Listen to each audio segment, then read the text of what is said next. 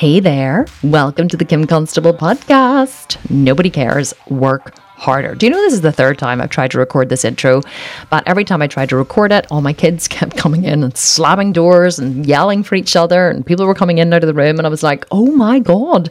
And I just spent the last 4 minutes of the last intro just making the most beautiful tribute speech to head trainer Laura, who is actually hosting the podcast tonight, and it's on all things menopause. So now I'm going to have to think of all the wonderful things that I said about her, and I'm going to have to try and say them again so you know just how fabulous she is. So let me tell you what we have coming up tonight or today or this morning or wherever it is that you're listening to this.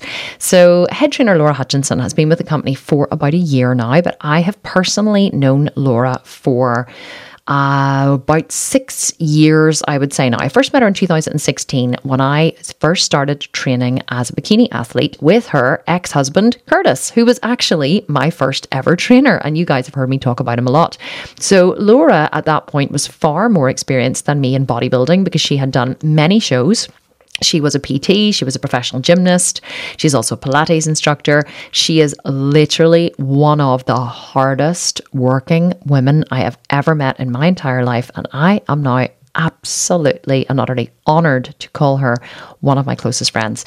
So Laura she took on the job of head trainer in the company about a year ago, even though she was running her own business very successfully.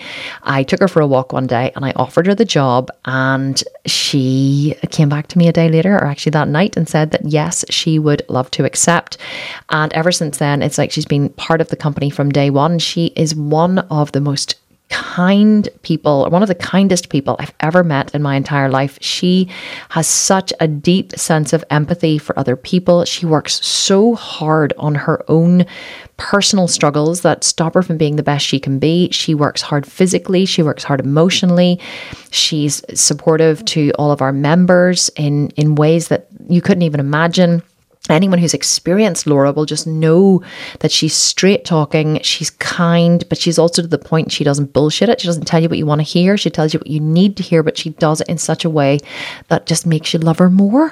She also coaches all of the coaches in the company, and she wears many, many hats. Sometimes you'll find her doing customer service. She's taken on so many roles, but I guess the most important role that she has taken on recently is as resident menopause expert. Now, Laura isn't even going through menopause yet. She's still in her 30s, but she a few years ago actually did a whole menopause thesis as part of one of her training programs in her personal training certification, and she got a qualification as a menopause expert, and she has since updated that qualification and has gone deep into menopause study because it is something that our members are crying out for and asking about, which is why we are launching very soon a new Facebook group called Menopause Matters, which is going to be simply a group for conversation and learning and growth, and we're going to bring in loads of experts, and Laura's going to head up that group. And we're also launching a 12-week menopause shred program in March 2022 with a whole range of supplements, and it's going to be absolutely amazing. So Laura, as guest menopause expert who has been deep in the study of all things menopause, asked in one of our Facebook groups for questions on menopause, and she could answer live on the podcast, and that's what she's going to do tonight. I think she covers everything from hormonal changes to vaginal dryness to painful sex to how to lose body fat during menopause and everything in between. So if you are perimenopausal, menopausal, postmenopausal, thinking about menopausal, all of those different stages, then I know there isn't a postmenopausal, by the way. You're either perimenopausal or you're menopausal. You are going to love this podcast. Even if you're not there yet, there could be loads of good information for you whenever you do get there. So I highly recommend that you listen to it anyway, because Laura is just so fabulous to listen to and so knowledgeable. And of course, she is also from Belfast, so she has the lilting Irish accent, but it is really quite different to me. So I'm going to leave you to chat to Laura, but before we go, I'm just going to look up and tell you who won the podcast giveaway this week, and it is Brona Cromwell. Brona Cromwell replied to the email that we send out every single week to our mailing list, which notifies you of a podcast release. And she replied to that email and she told us what she wanted to hear on the podcast, and that is forwarded to me every week, which is what shapes the content for the podcast. And every single person who replies to that email goes into a draw every single week to win a Sculpted Vegan program. So congratulations, Brona. You are this week's winner. And if you too want to win a Sculpted Vegan program, there's two ways you can do it. You can reply to the email that is sent, or you can leave a review wherever you listen to this podcast. Send me a screen grab on Instagram. It's at The Sculpted Vegan, and we will enter you into a draw to win a Sculpted Vegan program, and you can choose any one that you want. So I'm going to pass over to Laura now. I'm not going to talk to you again at the end, but I will be back next week for another episode of the Kim Constable podcast. And I've just secured a little tidbit for you. Just secured the fabulous Wim Hof, who is known for all of the ice challenges on the podcast. I'm interviewing him in a couple of weeks, so look out for that one. It's going to be really exciting, as well as another fabulous guy called James English, who hosts one of the biggest podcasts in the world. And Michaela Peterson is coming up as well. I've got some really amazing podcast guests coming up, but I'm going to come back and chat to you next week and do a little one-on-one with Mama Kim, because we haven't done that in a while. So I'm going to record that this weekend, and that'll be back next week. But for now, I'm going to pass you over to Laura. I'm going to say have fun with her, enjoy her. She is amazing. Thank you, Laura, for doing this. I love you so much. And I will chat to you all next week for another episode of the Kim Constable podcast. Okay. Mwah. Hi guys, I'm Laura Hutchinson, the head trainer of The Sculpted Vegan, and I am delighted to be hosting the podcast this week. Last week you had our lovely coach Vanessa with the most amazing podcast talking about self-sabotage amongst other things. If you haven't listened to it, make sure to catch up on it. And this week you have me. The original plan for our podcast were to be Q&As, and I am still doing a Q&A, but I specifically wanted to do mine about menopause. I this week put a post in the Sculpted Vegan Insiders group to ask about menopause. What are people's burning questions, from anything perimenopause to postmenopause? What do they need help with? And I think in 24 hours, I got about 84 questions. So there are many questions to be answered. That is why we are currently developing a menopause Facebook group, a menopause program, a menopause supplement range. We are developing so much in the pipeline to help you guys, but I am going to answer the sort of most burning questions and common questions that came up today. So on this podcast, I am going to talk about all things menopause. What is it? Whether you are perimenopause, menopause, if you class yourself as menopause or even postmenopause, and you might be not anywhere near any of those stages, but it's great to have all of that information. We're going to talk hot flashes, HRT, and also vaginal dryness. Why not, with my first podcast, go straight in with the vaginal dryness? We're going to talk about that and libido. I am so pleased that menopause is finally being talked about. I have been studying it for years, researching it, and even in the most recent of years, there's so much more information, studies, research, which is finally out there. And it equally is amazing, but it equally blows my mind at the same time, because it's not like it's something new. It's something that's just suddenly started happening to women. It has been happening since pretty much the dawn of time, but only now in 2021, on time of recording this podcast, are we finally talking about it. So please, ladies, it is not a disease. It is nothing abnormal with anybody's body. It is nothing that we need to fear and hide away and be embarrassed about talking about. That is why I've chosen vaginal dryness to start with in this podcast today, because we should not be ashamed of any of these issues, any of these things about our body that are happening. You know, it's better out than in, sharing all this information, open conversation, and we really want to encourage that and promote that here at The Sculpted Vegan. So what is menopause? What does that word conjure up in your mind when you think about it? For some of us, it is like the most awful time of our lives. Some women will have a terrible time. Some women will breeze through it. It really is the most individual and unique time that there is. It's impossible really to predict in any way what way a woman will find that experience. And it really is no sign of, being any better of a woman, any less of a woman, if you have a terrible time or you breeze through it. That is not in any way a reflection on a person of how easy or hard a time you have through menopause. It's just such a unique and individual experience. Now, when I first started studying menopause about 8 years ago, you really only ever focused on menopause. There wasn't even this word really flung about of the perimenopause. Some women like to just, when they've been through the menopause, refer to themselves as menopausal. Some people like to refer themselves as postmenopause. Whatever you want to call it, it's the same thing. You can call everything whatever you're most comfortable with and what makes sense to you.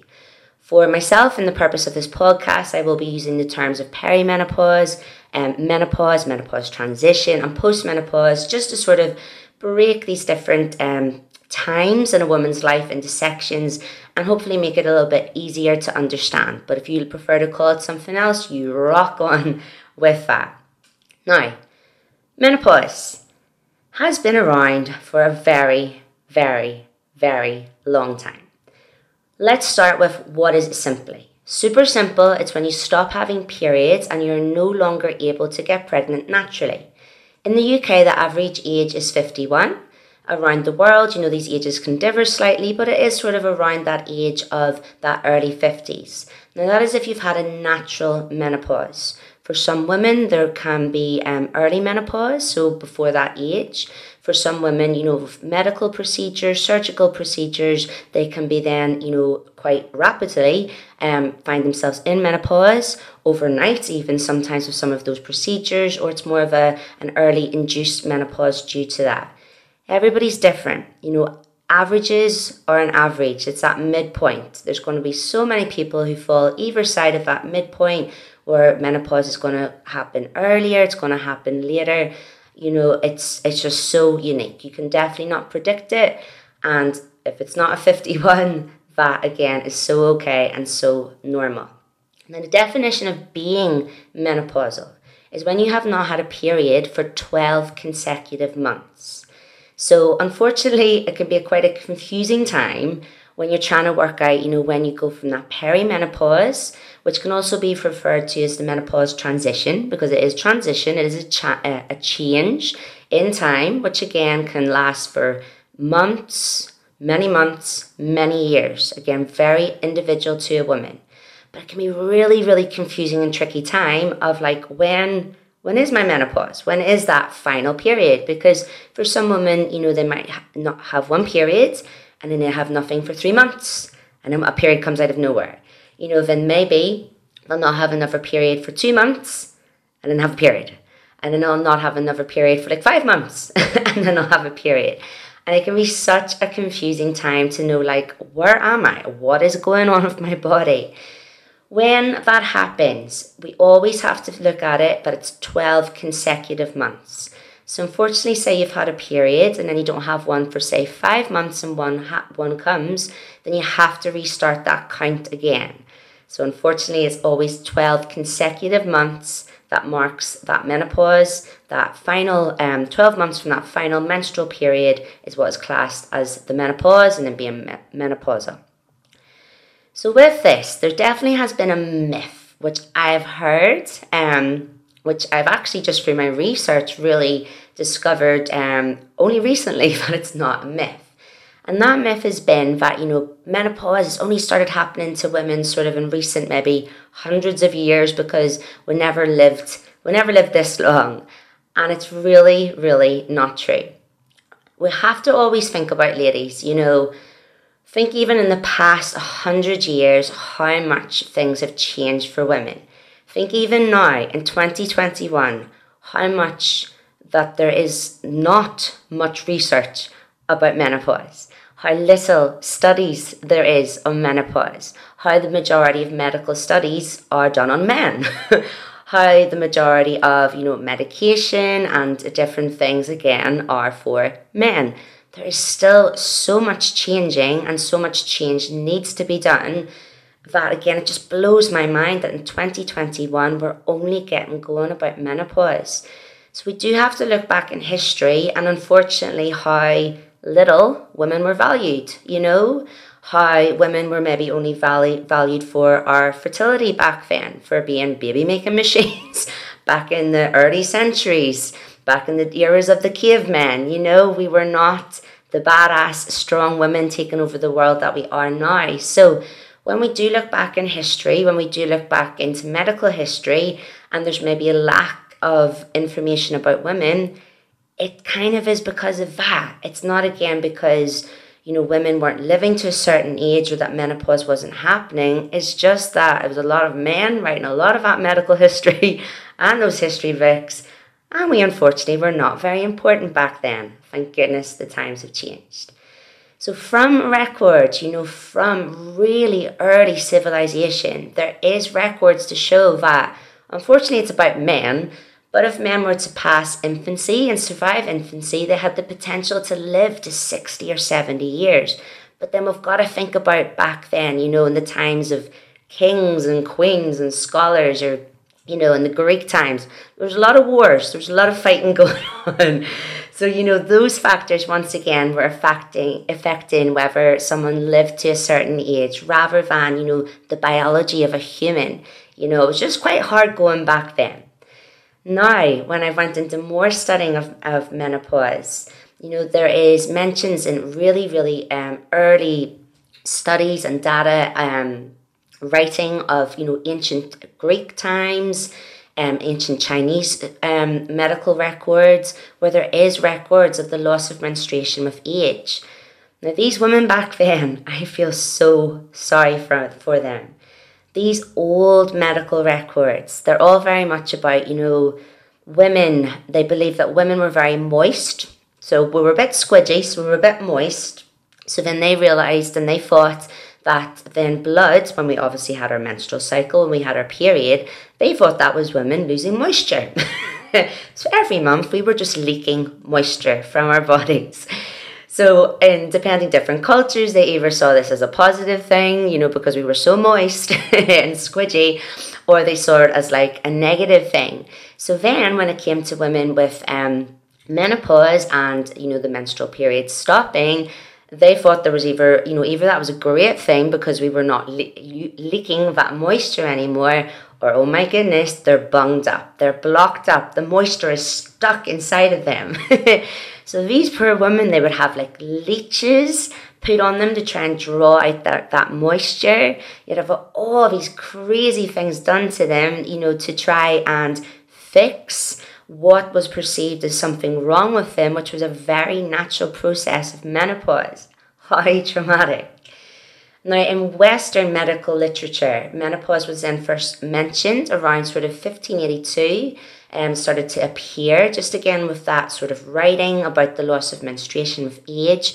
But it wasn't until 1812 when a French physician, a Dr. de Gardon, if I've said that right, actually sort of termed the phrase, which was now connected with menopause. My French is not great. My dad was a French teacher, but I ended up actually being a pupil in his classes, and I think that scarred me for life for learning French. I'm not very good at languages, but he first coined it as le menopause or something like that, which then was shortened to menopause. Now, it is a bit of a mystery of why this term stayed around. It's like just was one term that he decided, and the whole world, actually not all of the world, because again, in different cultures, maybe not as Western, different terms are used, but definitely, I'm talking to members here in the UK, in America, Australia, New Zealand, and our listeners, it is that more sort of used term. But this French guy chose that term, it stuck. But even his literature, where he used this term and where he wrote about menopause, it was so negative. It was all about women, withering up and shriveling up and, becoming useless, within society. It was so terrible. But, think even to recent years about menopause in the media, in films, in TV programs. I even think of my own mother. Like, I really don't know much about her menopause experience because she just did not talk about it. I definitely remember her talking about it and calling it like the change. I know people, and, their mothers would maybe, talk about it behind closed doors. Like, they'd send them out of the room if they were going to talk about it. It was just so hush hush, so taboo for so many reasons, that this is only starting to change. And I just actually find that so upsetting, because you only live once, and to think at times how many women have suffered in silence, how have felt so bad about their bodies when it's doing something so natural, where they have struggled along and felt they're maybe abnormal, their disease, again, of something that is so natural and has been around for so long. It's just like puberty. It's just another, like the equivalent of puberty that we learn about in school, that's talked about so openly and we're taught about, and there's so much information out there. There needs to be that in reflection in relation with menopause, but there's just not. That is changing, which is amazing, but I just still find it so mind-blowing that it's only happening now in 2021. It is just absolutely so crazy. If we think about it, this is, a process, a natural bodily process that really every woman in the world is going to go through, including the time, of that perimenopause, that menopausal transition, till after. A woman is going to spend about a third of her life in peri to postmenopause, whatever you want to refer to. That is a third of our life that we've not been talking about before. A third of our lives where we've been suffering, where we've been maybe just sucking it up or struggling on. A third of our life where when women are really suffering, it's affecting, their friends, their family, their mental health. Women are giving up work because they're struggling so much with symptoms. They're going to their medical professionals and they're asking for help that they're not receiving. It's just so terrible. I hope you can tell, how passionate I am about it and how passionate we are about it in the Sculpted Vegan and the help that we want to provide you guys with it, because times really need to change, and they're only going to change, guys, when we join together and we talk about it. You need to talk about it, even if it's just those small conversations between your closest girlfriends, friends, family, that you can talk about, then branching into the workplace, branching into talking to work providers, bosses, events, the medical professionals. Let's start small, but we can really make so much noise about it. The menopause, as I've said earlier, the average age in the UK is around that kind of 51 age. Now, before the word perimenopause ever sort of came on the horizon, I would say, like, a lot of women have thought about, a lot of their symptoms are at that 50-ish age, at that menopause age. But really, the majority of the symptoms that we connect to menopause happen in perimenopause. So before that final, that 12 months, consecutive months after that final menstrual period, there's a whole length of time before then, depending on the woman, where there's this perimenopause, this menopausal transition. And a lot of women don't know that. And again, it's a very confusing time to know what is going on. Am I in this perimenopausal transition? There's a lot going on here. Now, with the perimenopause, the only thing predictable about it is that it's unpredictable. It is unique and varying in the length of time and experience from woman to woman. It is a very confusing time. It is a roller coaster. And there's like up to 34 symptoms that can appear in the perimenopause. To list some of these symptoms, vaginal dryness, lack of libido, feelings of depression, anxiety, hot flashes, night sweats, aches and pain. There is just a list that could go on. Brain fog, lack of concentration, mood swings. There are so many symptoms that happen within this time. And let me repeat again. Let me actually emphasize a point while I repeat again. With women, we're a great group of women. We're a great group of people. But you know what? Sometimes women love nothing better than judging each other. When it comes to breastfeeding, when it comes to kids, when it comes to menopause, women love nothing better than ganging up on each other and judging each other. And it needs to stop. Sometimes as an outsider looking in, when I am in menopausal groups, when I am hearing people in the comment sections are wild, aren't they, in Facebook and different social media accounts, there's so much judgment thrown about. No woman is better or worse than any other woman, whether she had one symptom or all 34 symptoms. It is not a badge of honor or, reflection that woman's body is a certain way if she had one symptom, and a woman's body is a certain way if she had those 34 symptoms. There is no rhyme or reason to it. I cannot wait for our community that we're going to create around menopause, and we will be very much upholding this ethos. But there is no judgment. There is no shame about anybody's body. Nobody's body is better or worse, no matter what experience they have of this transitional period. And really, really do keep that in mind.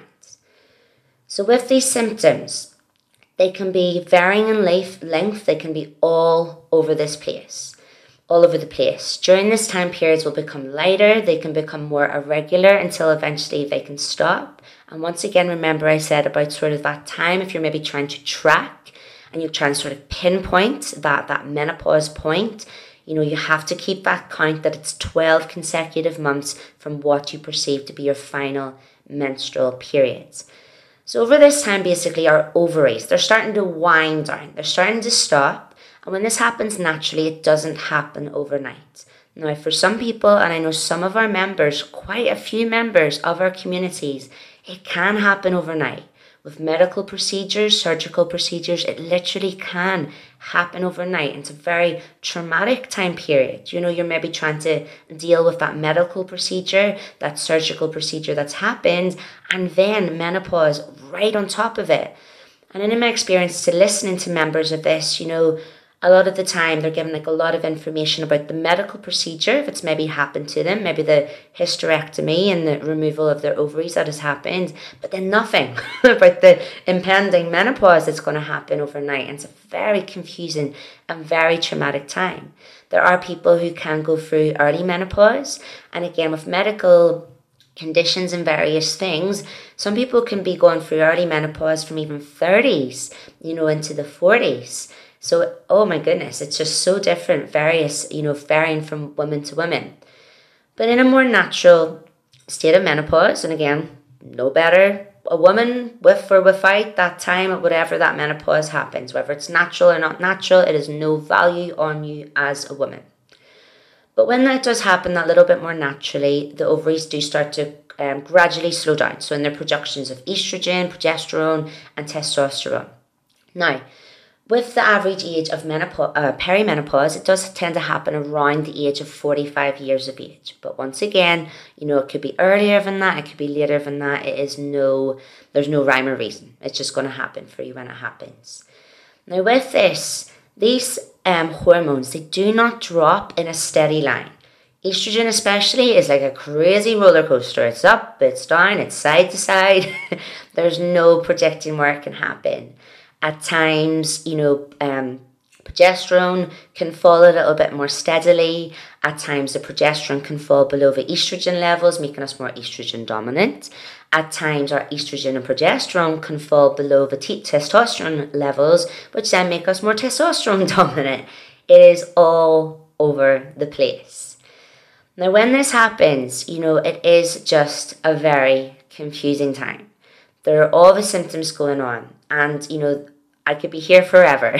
That would be me answering all those 84 questions that I received. But just know that we are taking all of this information into account and all this information to help you as we create our program, as we create the amazing community that we want to provide for everybody, and as we create our supplement range to really, really try and help everybody with these symptoms and to support you through this time.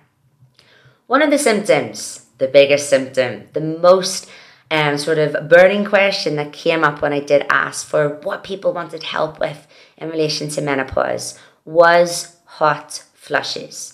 Now, I like to call them hot flashes. Because kind of hot flushes, it sounds quite flush and nice and airy-fairy and wishy-washy and floaty.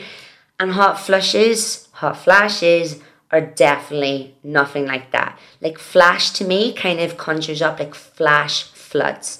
And a flash just definitely sounds a bit more dramatic and what is the experience of many, many women. Now, I know this was a common question because it is such a common symptom. 3 out of 4 women will experience hot flashes and night symptoms. That is 80% of women will experience that. So once again, guys, get talking, open up to your girlfriends, open up to your employer. I'll come to that a little bit later in this conversation.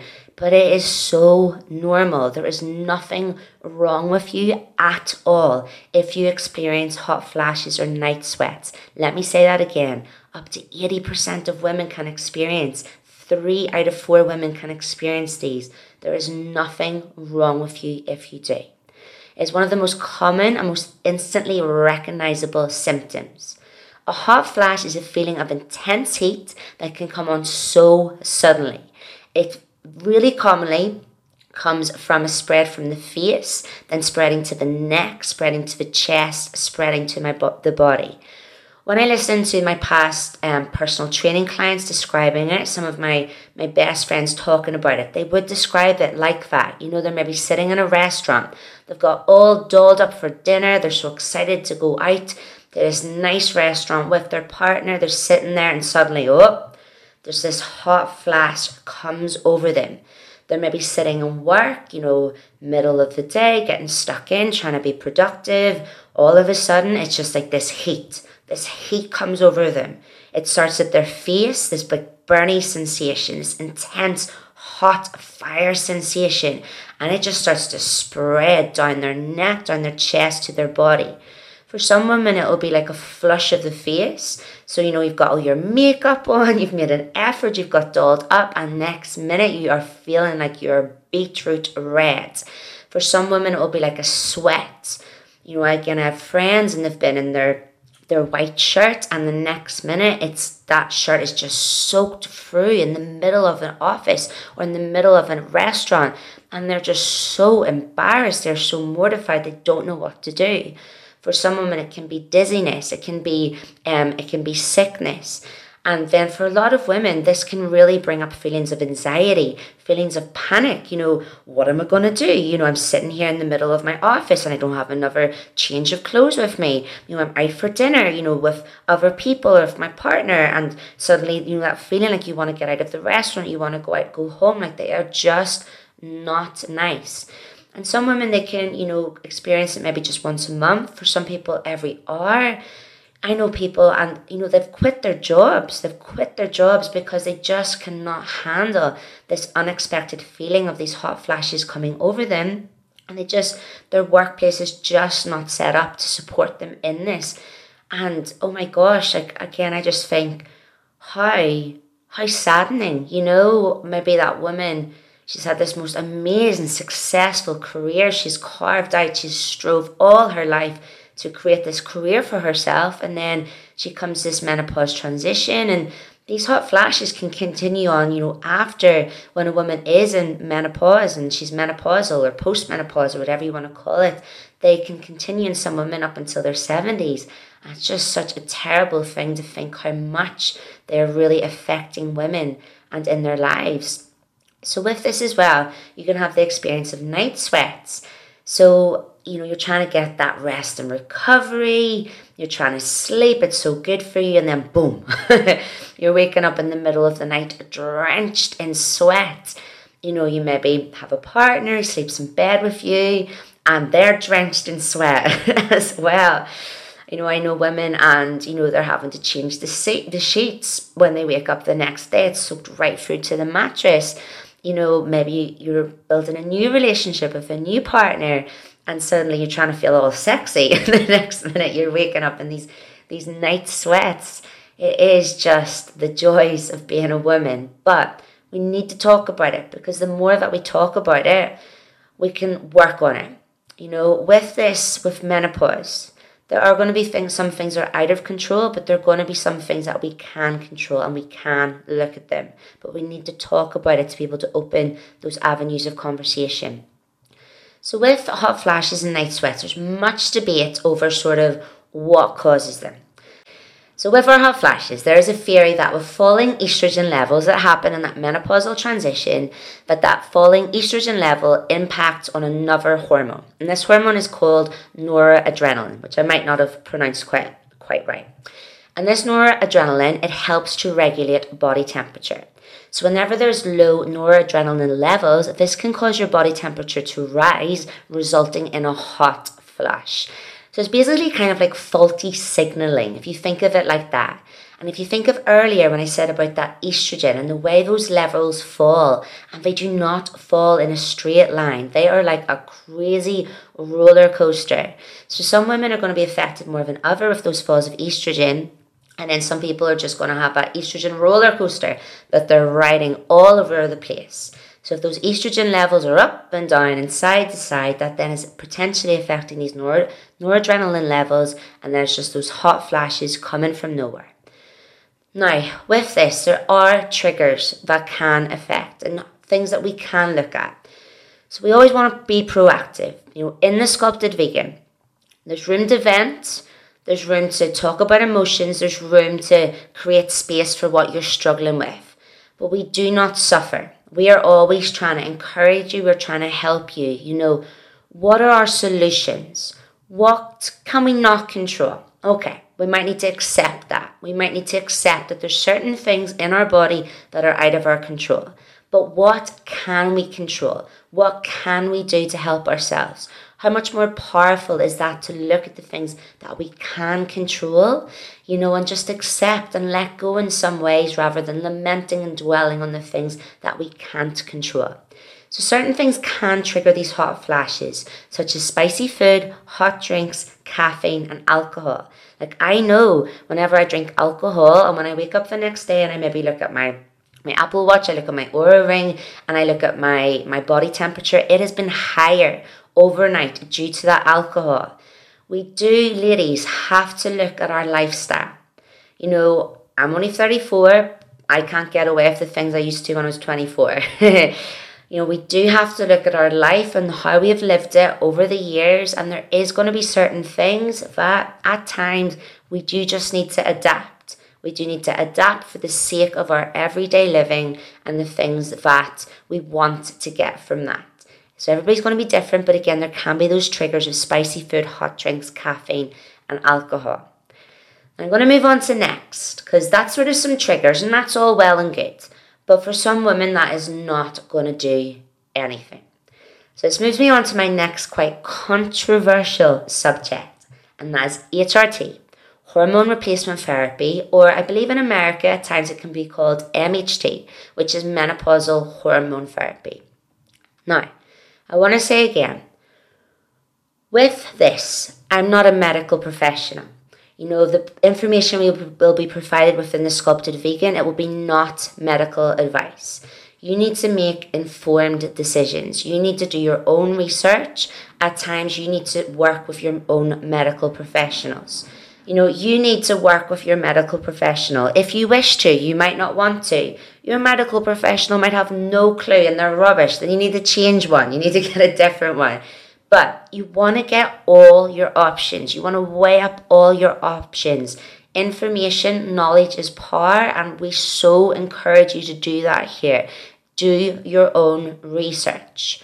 What is it, HRT or MHT, whatever you want to call it?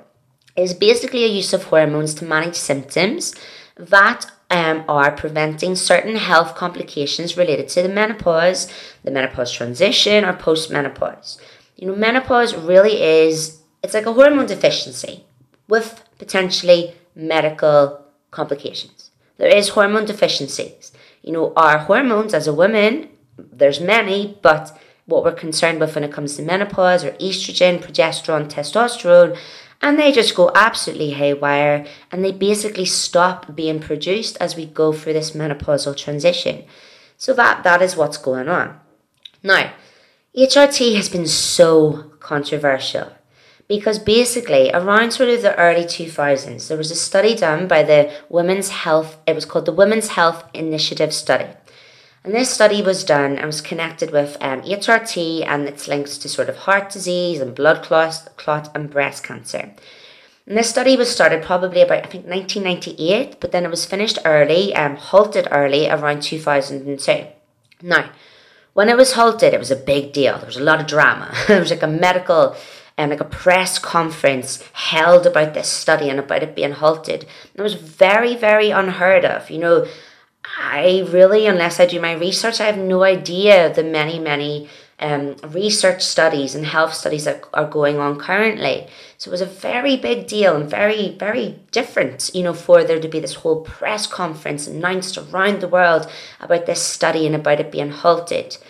And I really, really encourage you to do your own research into this. So it's the Women's Health Initiative Study. I want you to do your own research into it. And I'm only going to touch on it.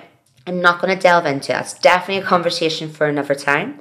And in our menopausal Facebook group that we're going to create, we're going to invite worldwide leaders, experts in menopause who are going to be able to explain this so much better than me and in so much greater detail than me. So I'm just going to sort of breeze over it, but I think it is important to raise it because I see so many women, they're scared of it.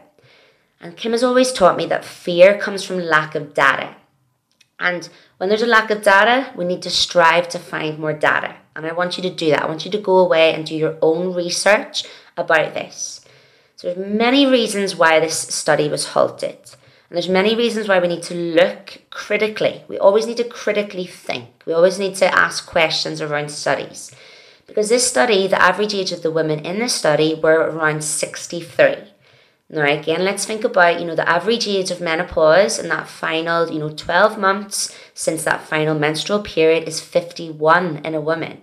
So that's a lot higher, that age, that average age that they used of women in these studies. So those women of 63 were already at a higher risk, that sort of age bracket of a higher risk of many of the things that they were studying to see if HRT could increase those risks.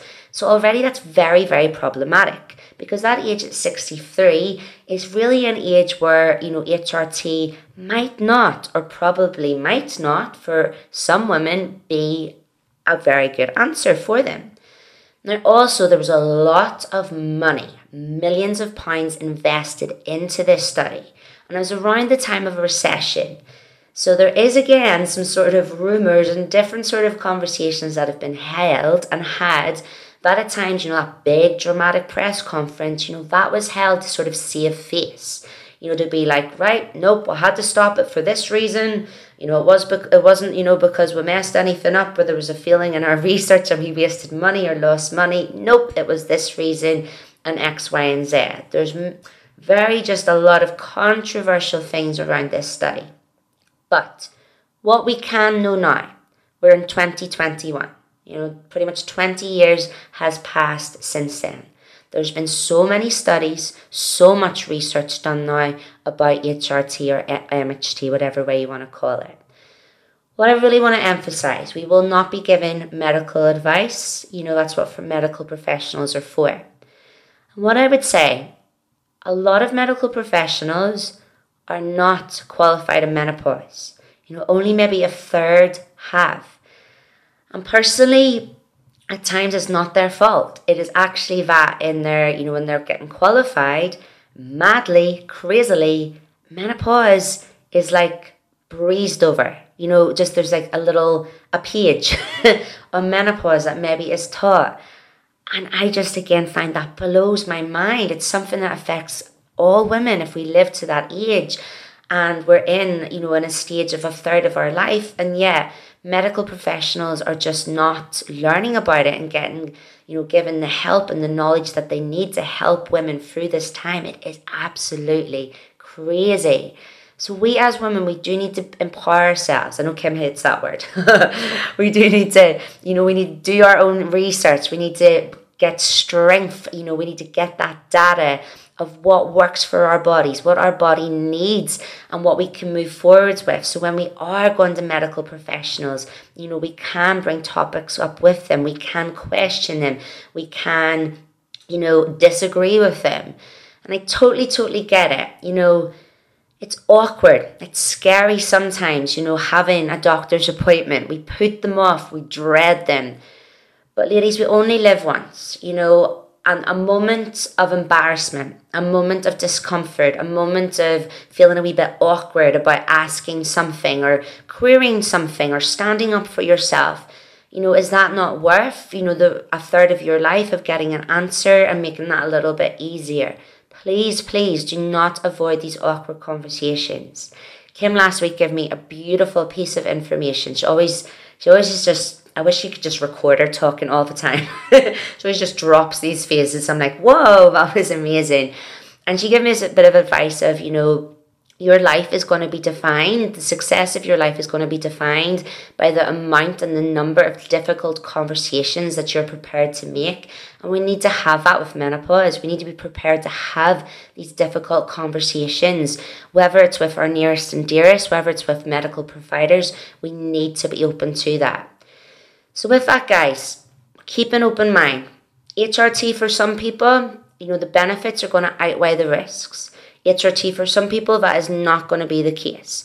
Some people want to go the more holistic route, but again, that is no better or worse than going a more medical route. Some people are going to go a more medical route, pharmaceutical route, and again, that is no better or worse than somebody going that more natural route. And we will be keeping that ethos up in our community. There's no judgment over what route anybody chooses to take, because every woman's journey is so individual, and there's no value or worth on you of whatever route you need to take. Now, let's talk vaginal dryness. Now, did you know, because I don't think I did, your vagina is not the bits that touch your underwear. That is your vulva. Let's start with that. I have this book. It's called the Vagina Bible, which I really, really like, and that's what I get my kicks from, reading books like that. It's like my bedtime reading. I'm such a geek. And it's a really, really cool book. I can't quite remember. Sorry, I looked to the side there to see if I had the book, but I can't quite remember the author at the moment. But if you think about it, let's think about kids, girls, myself growing up. Myself growing up, like, a body was something that was hidden away. It wasn't talking about. It was hidden underneath clothes. Northern Ireland is very behind and a lot of religion here. So there's a lot of connections sometimes with bodies and shame and religion. And my parents were very like authoritarian, sort of growing up sort of childhood. So there's a lot about bodies, and even kids, we don't teach them the words like vagina or vulva. It's like little bits or down there. Even from at such an early age, we're not talking properly to girls about their parts, their anatomy, their natural body. When it comes to science and biology, again, what we're getting taught in school is not the correct and appropriate wording. So this might be a knowledge bomb to you. It definitely was to me. But I used to say vagina. And when I was thinking of vagina, I was thinking like that was my bits, which touched my underwear. But that's not your vagina. Vagina is like the tube. That's your vulva. And that absolutely blew my mind. And how mad to be a woman of 34 and only recently sort of connected the dots on that one. You might be in your 40s, 50s, 60s, 70s, and you've only connected the dots on that. We need to talk about this. This needs to change. We need girls and children to know their bodies and know the correct parts, and there is no shame in talking about them or knowing that. Let's start there, and then that's going to continue on upwards for puberty into menopause. The vaginal dryness, it was something that came up in the comment sections in the question I'd asked in the Insiders group. And I am so proud. I am so proud of the women who asked those questions and spoke up about it and were open and honest about their experiences. Because again, when we do that, we can talk about it. We can start those conversations. Because It wasn't the most burning question, I must admit, but I wanted to talk about it. I wanted to choose something that other people might be, feeling comfortable talking about. I do not at all. I wanted to choose a question that maybe other women had wanted to say in that comment section, but felt embarrassed about it, felt awkward about it, didn't want to admit to it. I want to go in on that question because up to 80% of women can experience vaginal dryness. So again, if that is you, you are so normal. There is nothing wrong with you or your body. If you experience vaginal dryness, there is nothing wrong with you. I want everybody to be preaching, putting their hands up in the group now. If that is something that you experience, let us know, because when we're in the menopause group, we can help each other through that. So thank you so much for sharing, for whoever did, because this has created this conversation within this podcast. So thank you. I applaud you for that. The vaginal dryness, it really can be an issue at various times of our life. I can definitely experience it myself during times of my menstrual cycle. Women can experience it when they're postnatal, when they're breastfeeding, and basically when estrogen levels are very low and they're not ovulating. Estrogen is just this hormone that affects so much within the body. It's crazy. It just affects everything. Now, vaginal dryness, it can be very confusing because a lot of the times when I've heard people who have discovered they've got vaginal dryness in relation to the perimenopausal transition, they've actually thought it's been thrush. That kind of discharge from the vagina, the itching irritation around the vulva. They've thought that's been thrush, and they've maybe been going to the doctors for Canesten and different things to treat thrush, and it's just not helped it, because when it comes to vaginal dryness in relation to estrogen levels, it's because there's falling estrogen levels sort of localized in that area, which is causing it. So unfortunately, they're trying to get help for thrush, but that is not the issue with it. Now, oh my goodness, vaginal dryness. Oh, just even the word dryness. It is a problem. It is a hard symptom. I've heard friends, women, and it's, their clothes, it hurts to wear their clothes. It hurts when their underwear is rubbing against them. We are a fitness company. We're trying to train hard in our programs. We're trying to do all this cardio for our health and our body goals that we want to achieve. And it may be like our leggings are rubbing against us. We're trying to do our cardio, we're trying to walk, and we're trying to train. And it's so uncomfortable, it's so painful. I have friends, and it's been hard to sit down because it's been so sore to sit down. You want to have sex, your partner has sex in whatever romantic relationship you're in. And it's like having sex with a red hot poker is so uncomfortable. But women are doing it because they just want to please their partner. They want to try and keep their sex life up. But they don't enjoy it. It's the worst experience for them. Or for some women, they just avoid it. And they've avoided it for years because of this. And then, there's just the worries and the anxieties and the complications of that, within relationships with it. Even smear tests. I know women too have avoided smear tests due to that vaginal dryness, and just, the thought of going for a smear test are awkward enough at times as they are without that dryness with it. But oh my goodness, how important is it to go for those smear tests? We have to, we need to. So we do need to look at this. So please again, just know that up to 80% of women can experience this. Ask your girlfriends. Open up these conversations. When we have the menopausal group, share in the group. Let's talk about it and let's share about it. And just know that it is so normal. And the things that we can do about it, we have to acknowledge that our lining is a bit more delicate down there. And our skin is definitely different in its pH levels. So we do not have to be aware sort of the pH products that we are using around the vagina and around the vulva. It is skin at the same time. So the way that we would body moisturize our skin, we do have to be mindful of down there that it does need moisturize. But the moisturizer that you put on your skin is potentially not going to be a good idea from down there. So there's definitely sort of products out there that you can look at of a good quality moisturizer, which is not going to annoy the delicate skin down there. Now, for some women, again, that's not going to be enough. A little moisturizer is not going to touch the sides of that dryness and that pain that you're experiencing. I can't give medical professional help because that is not what I am. But that is, again, something that you maybe need to reach out to a medical professional about.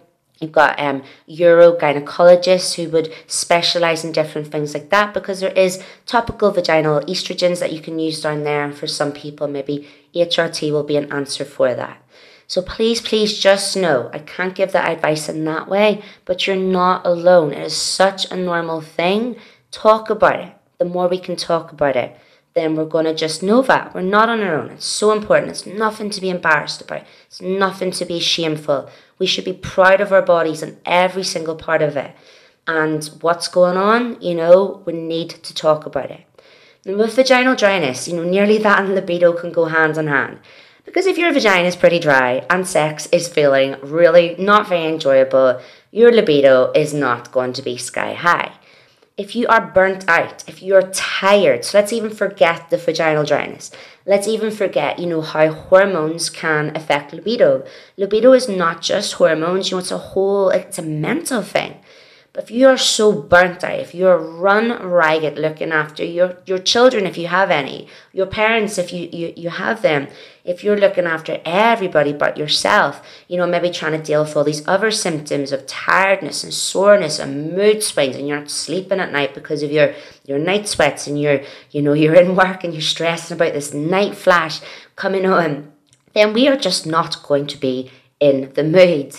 So libido can definitely in that way go hand in hand.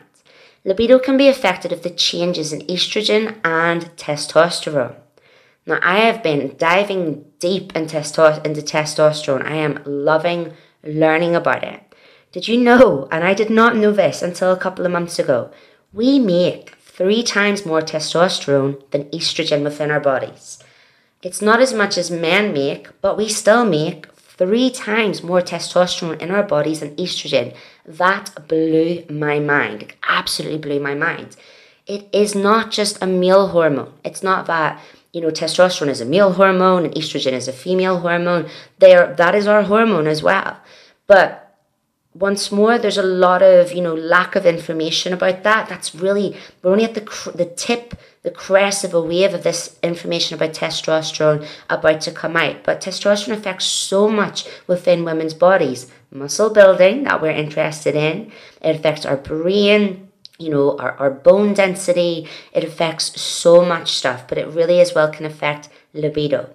For some women, our ovaries, for all women, our ovaries produce estrogen and testosterone. So then when we're going through that menopausal transition and those levels are dropping, both estrogen and testosterone are dropping. For some people, at different rates and different levels more than others. And some women will be more affected by that drop in estrogen. Some people will be more affected by that drop in testosterone. And, some women will be affected by both. Now, with that effect, it just can really, really affect with the libido. Once again, I can't give you the real medical advice on this as much as I have researched that. That is something to look into potentially yourself and with my medical providers and that help with it. Testosterone here in the UK, there is Dr. Louise Newson who does so much campaigning here in the UK and spreads a lot of information, and she is very much campaigning for testosterone to be available, because at the moment it's not available in the UK to women unless it's prescribed sort of off registrar, which means it's just not typically prescribed to women. I might not have quite worded that right, so my apologies, because again, I'm not a medical professional, and it's maybe only sort of available privately. So she is doing so much campaigning to get that changed. I don't know what it's like for you guys in America, because it is a woman's hormone. It is our hormone. Testosterone is our hormone, but it's just not available to us right now. And again, that's just mind-blowing, isn't it? That we just don't have access to all these different hormones and help with them when they are what's helped us all our life up until this point function. That estrogen, that progesterone, that testosterone. So with libido, do just be mindful of that it's not just a hormonal thing. It could be hormones really affecting it. But do look, ladies, at what I call your emotional fitness. As much as we're here, in these programs and looking at our physical fitness and our body and all that, how is your emotional fitness? Are you always putting yourself last? Are you putting everybody else before you? Are you running yourself ragged? Where is your you time? When do you relax? When do you switch off? When, are you an overthinker? Are you a worrier? All these different things, we do need to look at them just in general. But if you are someone who's struggling with your libido, if you're not in the mood in that way, you're not going to be in the mood for sexual relationships in that way either. So I do want you to look at them. So guys, that is me wrapping up the end of this podcast. I have so loved it. I'm just obsessed with menopause. We've touched on what is menopause, perimenopause, postmenopause. Some people use that term. Some people just like to say that they're menopausal, just when they are, after that time period of that, 12 consecutive months after their final menstrual period. We've touched on hot flashes and night sweats. We've touched very briefly on HRT, and we've went in on the vaginal dryness and libido. Now, I really, really hope you have enjoyed this podcast. I would love you to let me know if you had. And I really, really hope that you've enjoyed listening to me, because what I can find whenever I post in the groups and ask some questions, and even when Kim can post about menopause and the new group and the program we're trying to create, we inevitably get some comments, not many, but a handful of comments, basically along the lines of, well, you haven't been through it, so, how do you know what you're talking about? Or I hope you're going to get somebody else to talk about it and not you. I am 34, so yes, I am not through the menopause. But let me put this really to an extreme example. I don't have to have had cancer to help somebody who is going through that. Doctors, scientists do not have to have had cancer or menopause to help women with that. Now I get it, because I know and I get that so many women have went to people, medical professionals, their employers, friends, family, who have not been through the peri to postmenopause transition, and they haven't understood. They haven't listened to them. They haven't got them. And, then they have that little bit of kind of like their backup that, here's other people come along and they're going to tell me what to do. And they just don't get it. They don't understand. But a good coach does. A good coach listens. Kim always gives me the advice that you try the person on. When you're trying to help someone, you always think, what would that be like? How would it be in their shoes? So yes, I have not yet been through the menopause transition, but I will.